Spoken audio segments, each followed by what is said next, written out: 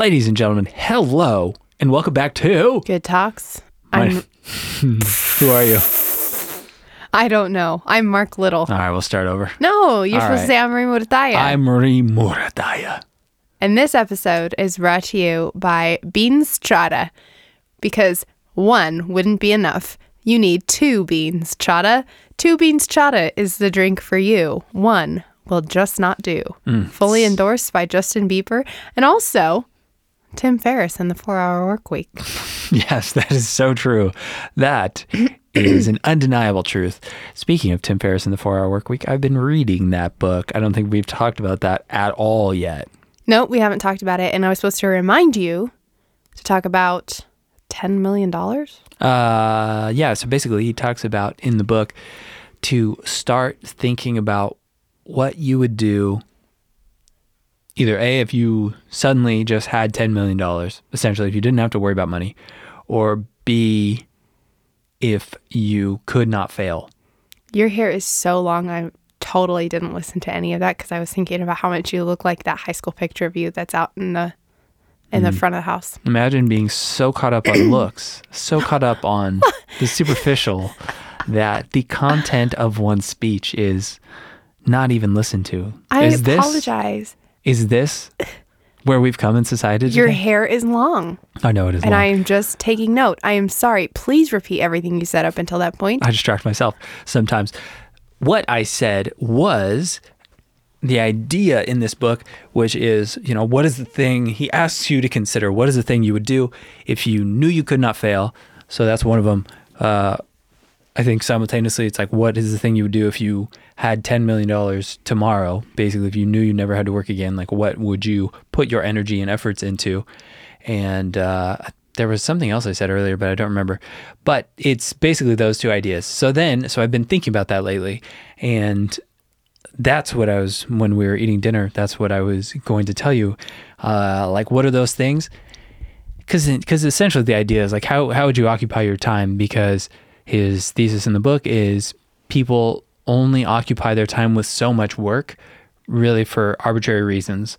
One being that the standard schedule is 9 to 5, 40-hour work week. So people just automatically assume that you have to work that much.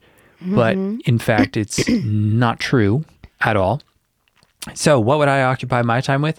Some of the things that popped in my head were... I didn't actually ask you. I thought you were asking me first. Oh, yeah, I'll ask you. I'm just kidding. No. That was just funny the way you did that. Well, Mark, that's it. That's the podcast. Mark speaks. Well, Mark talks. Careful, don't get us to 1 million downloads too quickly. Yeah, we got to pace ourselves. Yeah, exactly. So what... No, go ahead. You have yours ready. I don't have mine ready. I was just messing with you. No, now I want to hear yours because obviously they were ready. And they weren't. I just said that. I just wanted a mess. I know. So I was thinking...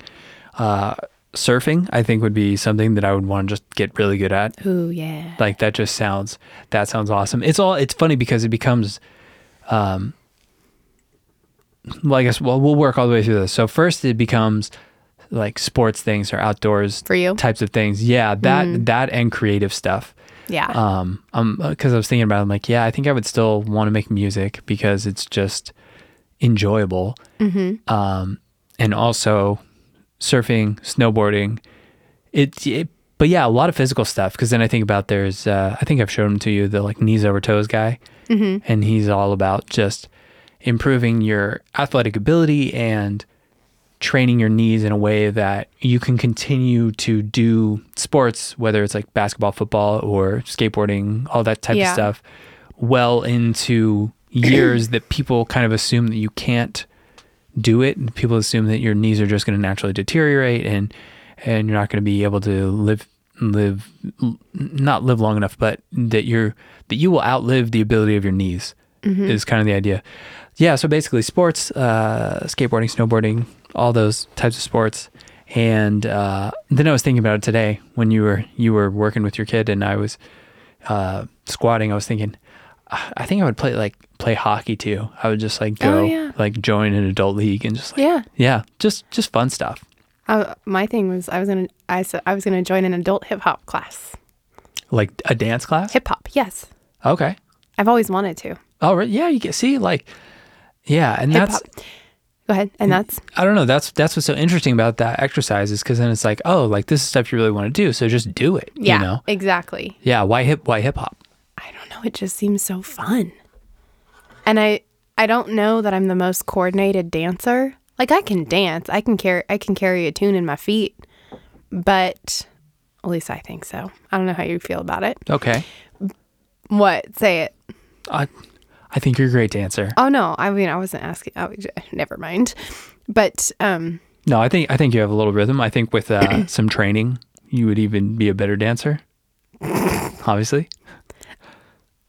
wait, now I want to know what makes me not a good dancer. No, you're not a bad dancer. You just goofy dance all the time. I know I love goofy dance. Yeah, that's all it is. But that's why I want to take a hip hop class. It's not necessarily that I need more coordination. It's just that I want to like move my body like that. Yeah. No, that's And what it's I'm just saying. fun yeah. and energetic. And I like when it comes to exercise and stuff, like, yeah, I know we lift weights and that's good and healthy for us. Yeah. But I really like energetic dancing type of, that's why I got the hula hoop, Yeah. the weighted hula hoop, which is just so freaking fun. Yeah. Yeah, I do want to try that. I'm sure that is fun. It is fun. So I would do that. I would buy a trampoline and rollerblades. So I could be doing all that kind of, that's what, yeah, like I do definitely go towards the outdoorsy stuff. But actually the very first thing I thought of when you first asked it and then cut me off so you could share all your answers was to continue creating and to finish like my book that I'm writing. And, but also like with content creation, like I wouldn't just stop. I would probably be wanting to do way more with the time that I had and do more videos because I'm really enjoying video. Yeah. Like just filming and stuff. Man, the iPhone is pretty cool when you really utilize the features of the film. Yeah. So I think I would keep doing that and with like the same goals of content that I already have. But yeah, book writing, painting. I mean, just like creative stuff for sure. Yeah. I mean, and then another thing too, though, like if I had $10 million tomorrow, I'd buy a clinic, something to have my own speech pathology practice in. Okay. You know what I mean? Like, and Like invest in that. Yeah. Because that is something I do love. Doing speech pathology. I think so. Well, Yeah. like, I think as far as like, I don't think I love it. I know I love that, but I'm like, well, I think I would want to buy a clinic, or would I really want to put money into that or something different and like continue doing it how I do it, whatever. Yeah. Because I mean, I think part of the point of it is to really think like money is never going to be an issue again, like no matter what you do, So if, and that makes sense to me, that the speech pathology thing, just because it got me thinking about it, like, I started thinking about breaking the stick and like going to and teaching kids to draw and just certain stuff like that, because on some level, those are interactions, I guess, that inherently enrich other people's lives. Like it makes a lot of sense why people, some people then take their time after they've been successful or whatever and want to go help others, because it's like, okay, so you won, like economically you won, you figured out the game and you won it. So now what? Like, and people always talk about like, it's really not that fulfilling to be, super rich or like all wealthy and powerful or whatever, but it is fulfilling to help people. So yeah, I think that's interesting. And I think so like somewhere in between that and then the mastery of yourself, at least like on a physical level, Sure. which then I'm sure in turn becomes on a mental level too. Yeah. Yeah. And I think how you could, sorry, that was rude. I think how you could,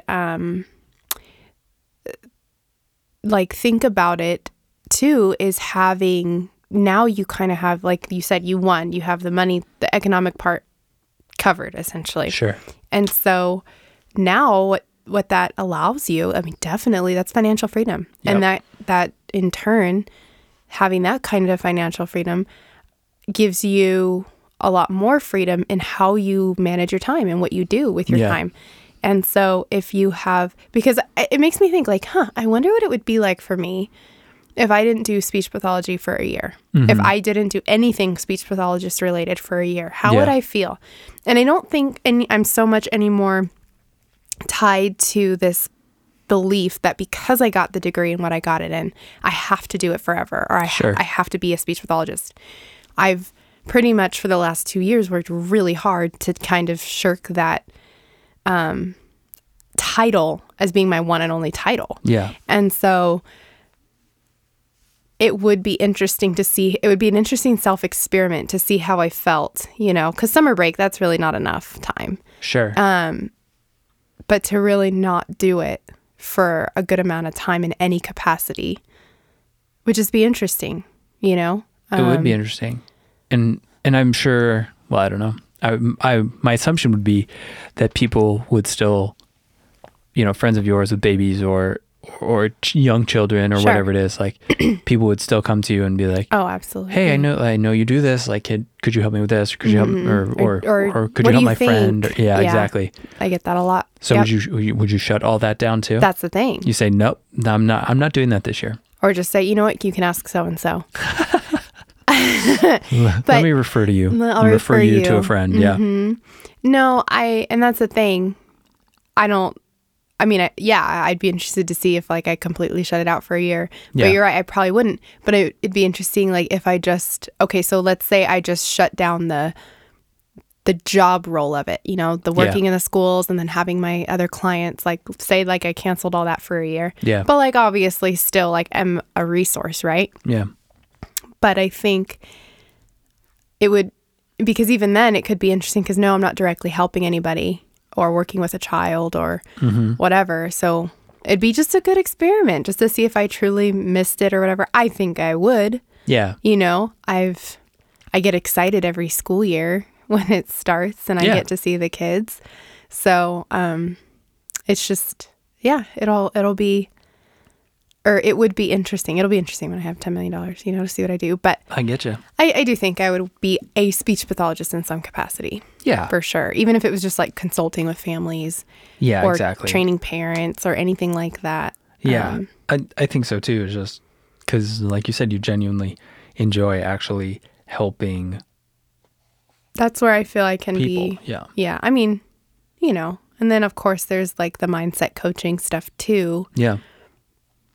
But I do just love working with little kids. So Well, I think that, anyways, that's my answer.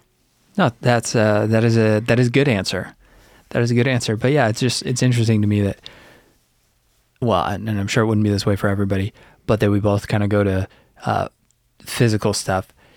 But it kind of makes sense. It's just like, what do you do if money is not the thing that you need anymore? It's like you're just like, all right, well, now none of my decisions have to be based on that. So, and like I was telling you the other day, it makes so much more sense reading this book and then listening to his podcast over the past few years or whatever, why he would learn languages and become, a ballroom dancer or whatever, and a kickboxer and like all these different things.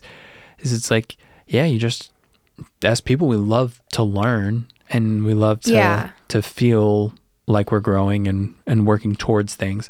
So it makes a lot of sense. Yeah. And I like it. I do too. And I think what we kind of both went towards, the first was like surfing and hip hop classes or whatever. Yeah. And it makes sense. Like those are play kind of activities. Yeah. And I think as humans, when we talked about this, did we talk about this in the last podcast a little bit? That's about very like possible. Play and stuff? I think we did.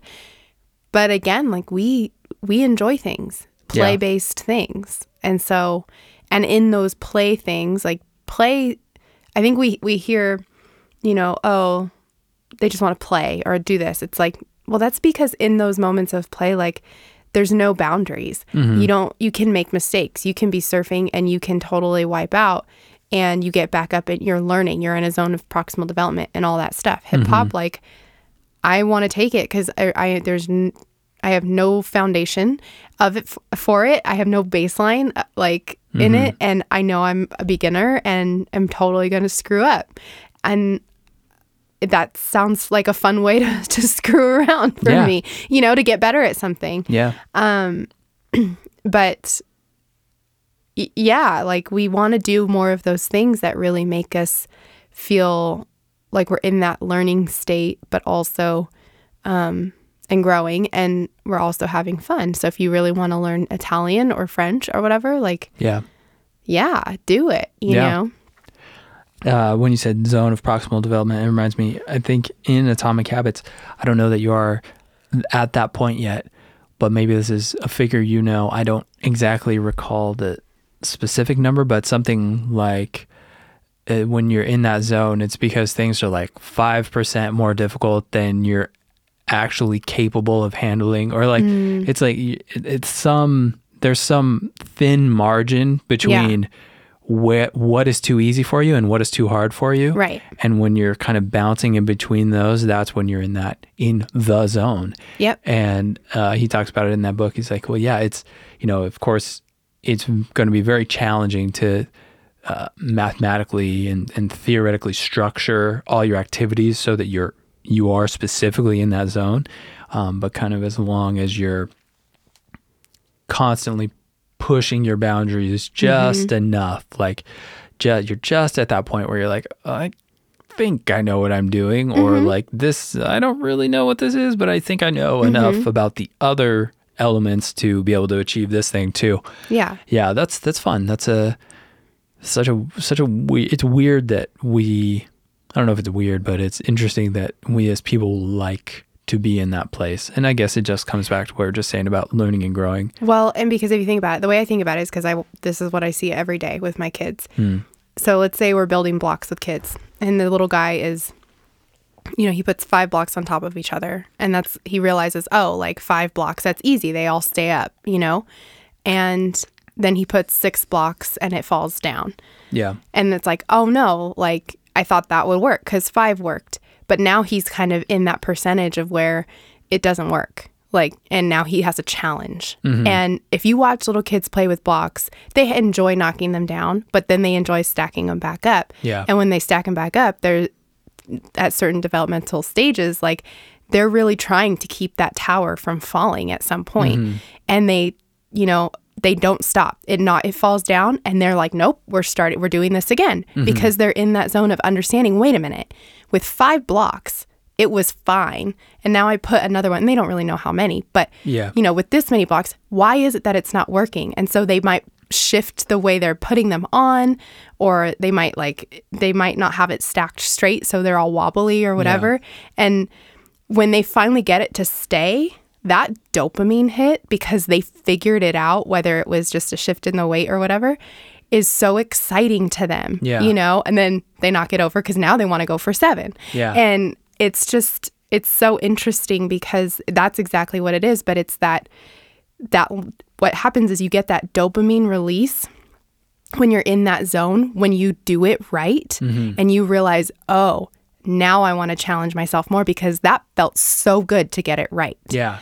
And it could be such a frustrating place, but when we understand that we're learning how to do something better and better and better, and we're doing it, and the best part is when they do it independently. So if you ever see kids like playing and they're pushing your hand away, it's because they want to do it themselves, because they know like it feels better when I do it alone. Yeah. So you don't, it's an interesting thing. We want kids to learn how to play together or whatever, but sometimes the reason they're not wanting to share or whatever is because like they understand, like if I do this by myself, I feel so good.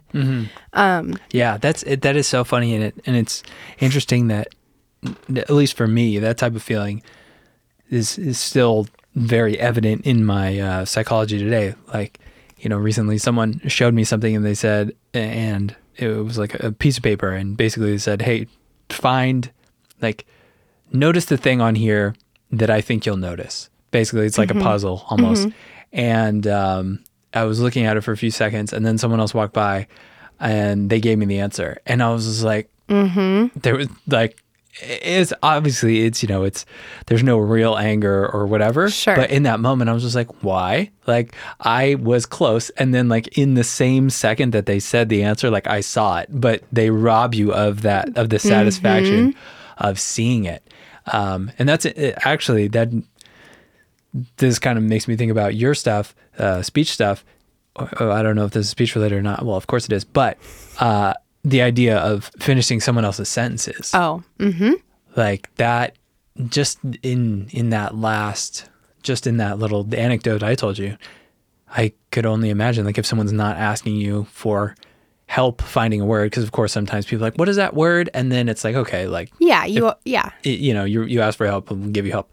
But if someone's just trying to make it through a sentence and you like, oh, Frisbee, and you're just, son of a bitch, like, I wanted that. I was going to get it. Just let me get it.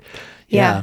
No, that's, they really advise against that for kids or people who stutter because it's a whole psychological thing. And that's not the only reason. It's not just, well, we want them to be able to do it by themselves, and we want that confidence too. Yeah. But it is, sometimes it's just really hard to get it out in the same amount of time that you or I might, because we don't stutter. And so that's something that, and I talk to teachers when we find students in their class that stutter, that's the first thing I tell them. Okay, well, make sure when you ask them a question or when they're trying to speak, you're not filling in words for them, because it's actually not helpful. Sure. It frustrates them more.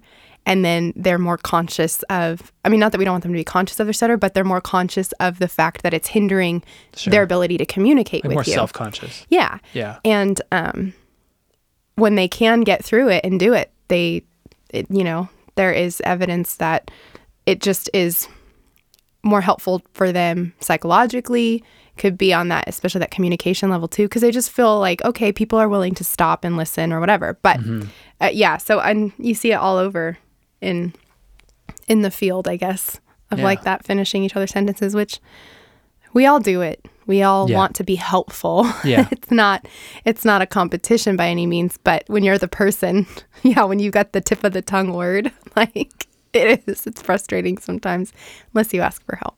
Yeah, exactly. But yeah, that's my spiel, I guess, on that ZOPD stuff. It's a very interesting thing. And I think ZOPD, zone of proximal development. Yep. ZOPT. I think if more of us as adults were looking for that, I do think there'd probably be a lot less frustration in the world, because it is a fun place to be. Yeah, definitely. If you're not in it and having fun, then I would argue that maybe you're not quite in it yet. Yeah. Because it kind of acts, what I see is it kind of acts as like like it's a circle, like, you're not just struggling for days or hours, maybe days. Depending on what you're doing, right? If you're like if you're a physicist and you are looking for, some kind of your atomic development or formula or whatever, that might be days. But that's why you're a physicist. Like, you probably really enjoy that. And that is your zone of proximal development. If I'm doing it and that's not where I enjoy studying or having fun, then I'm pushing myself to a limit that probably doesn't exist. But, I might find that researching, new ways for kids to access language and different things. So, yeah.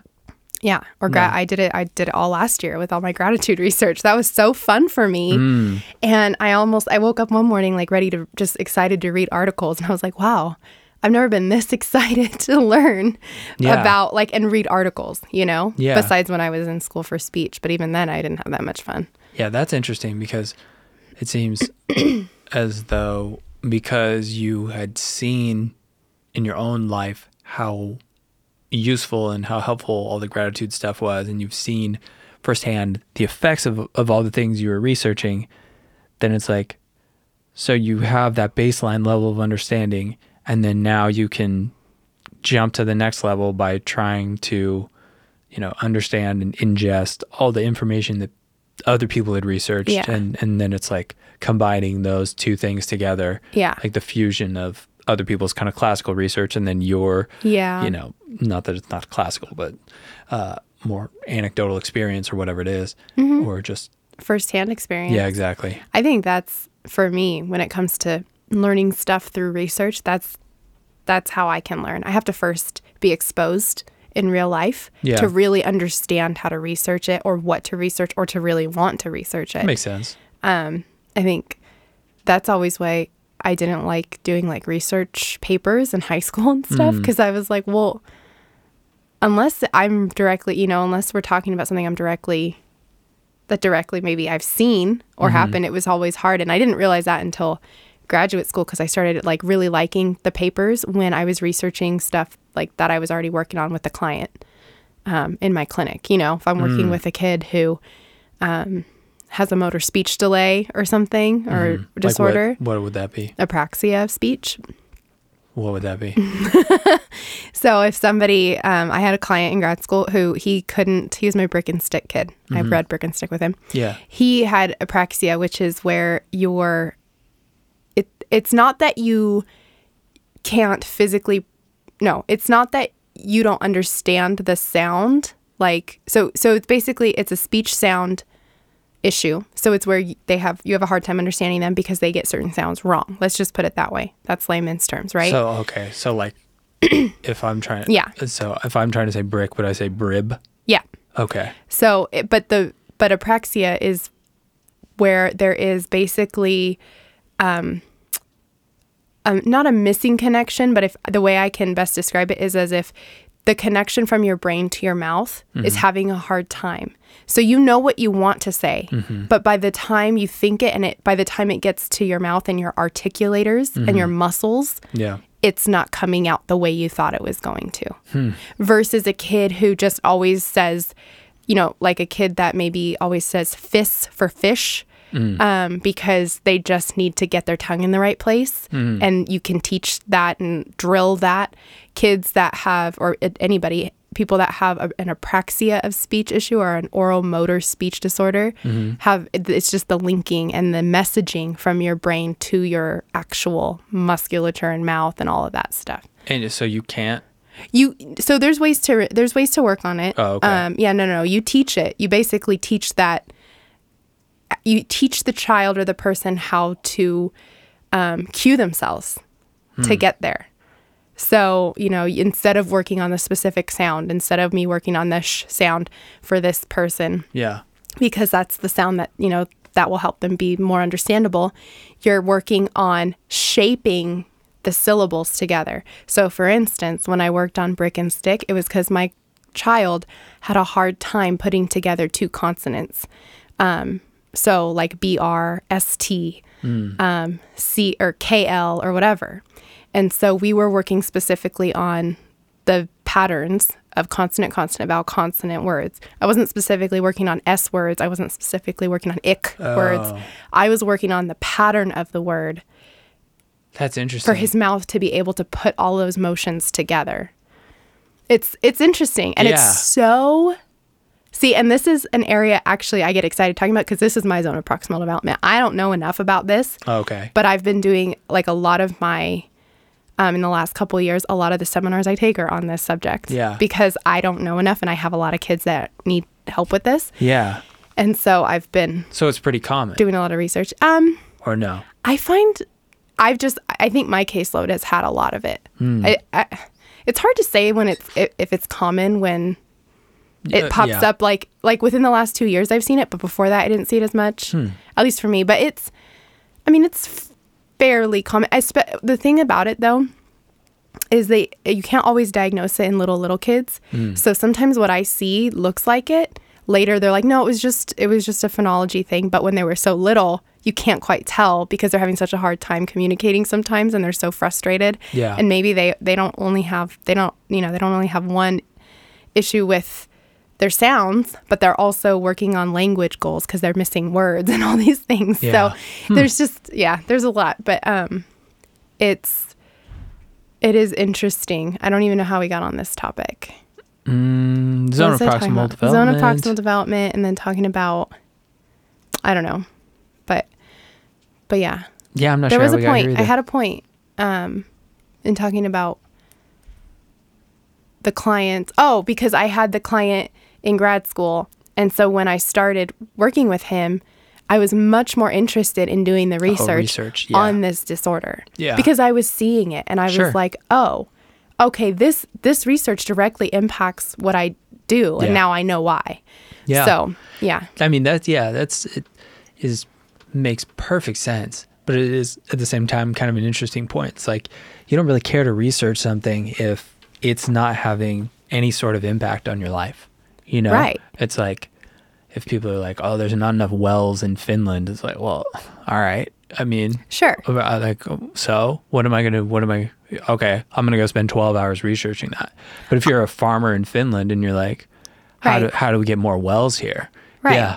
Yeah, that is or interesting. if you're just if you have family from Finland and you really want to improve their, our agricultural infrastructure. Boom. Exactly. No, and I think taking it back to the whole $10 million idea. Yeah.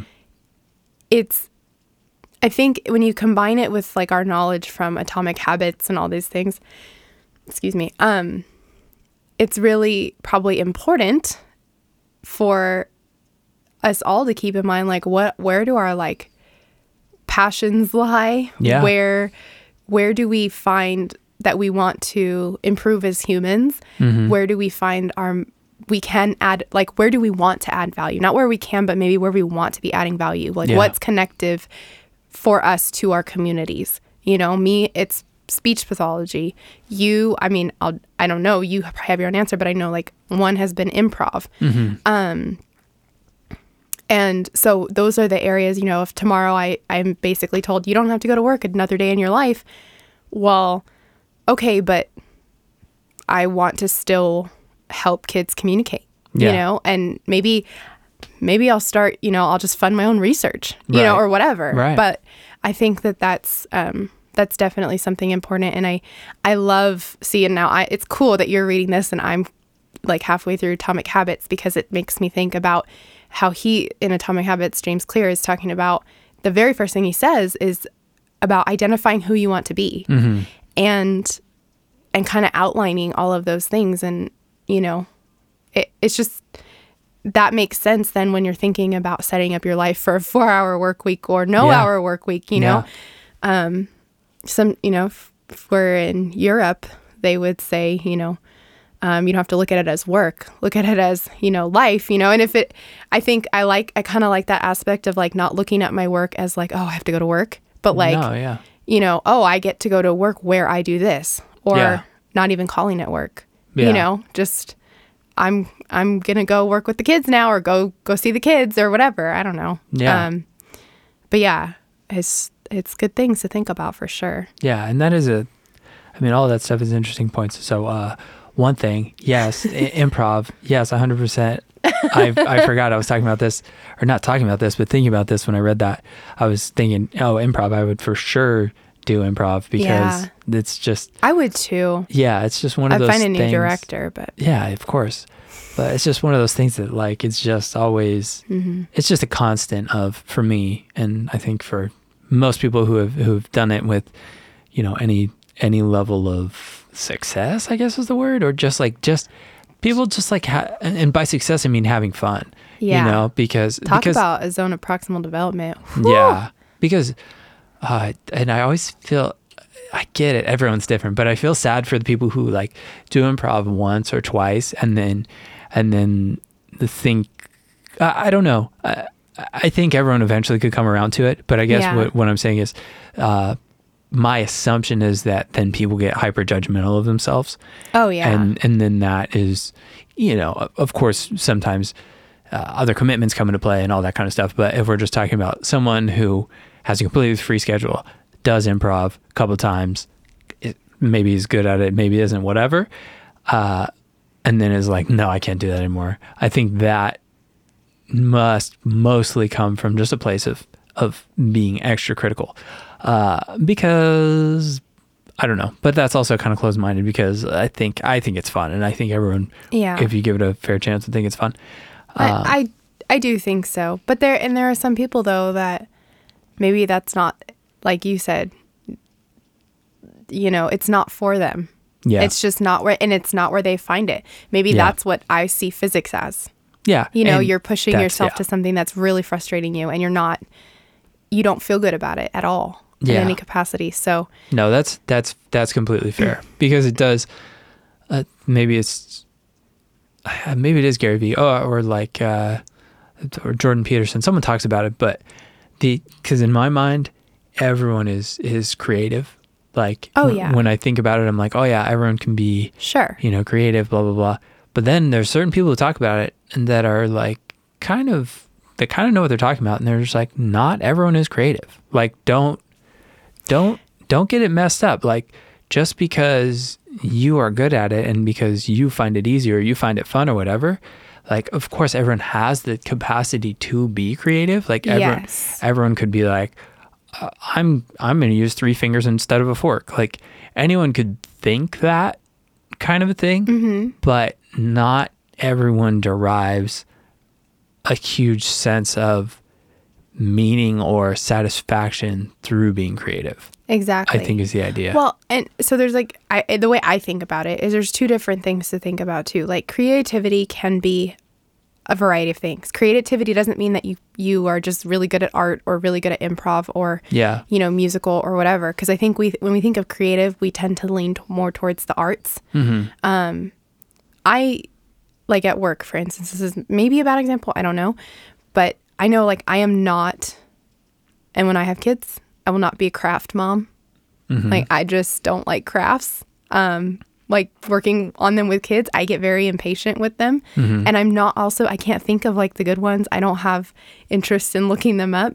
My assistant is amazing with it. So she does all the crafts and she preps them and I follow through with them. But I don't get creative when it comes to those kinds of things. But when it comes to actually like thinking about fun ways to play with my kids, like where to hide, you know, how to make games where we hide things and then pull them out and talk about them and stuff, I can be so creative with that. I can make a stick that we find outside fun. You know what I mean? But I guess what I'm kind of curious about is there a segment of the population that doesn't find either of those things attractive, and what they would find attractive is a list of things like, do this with the kid, do that with the kid.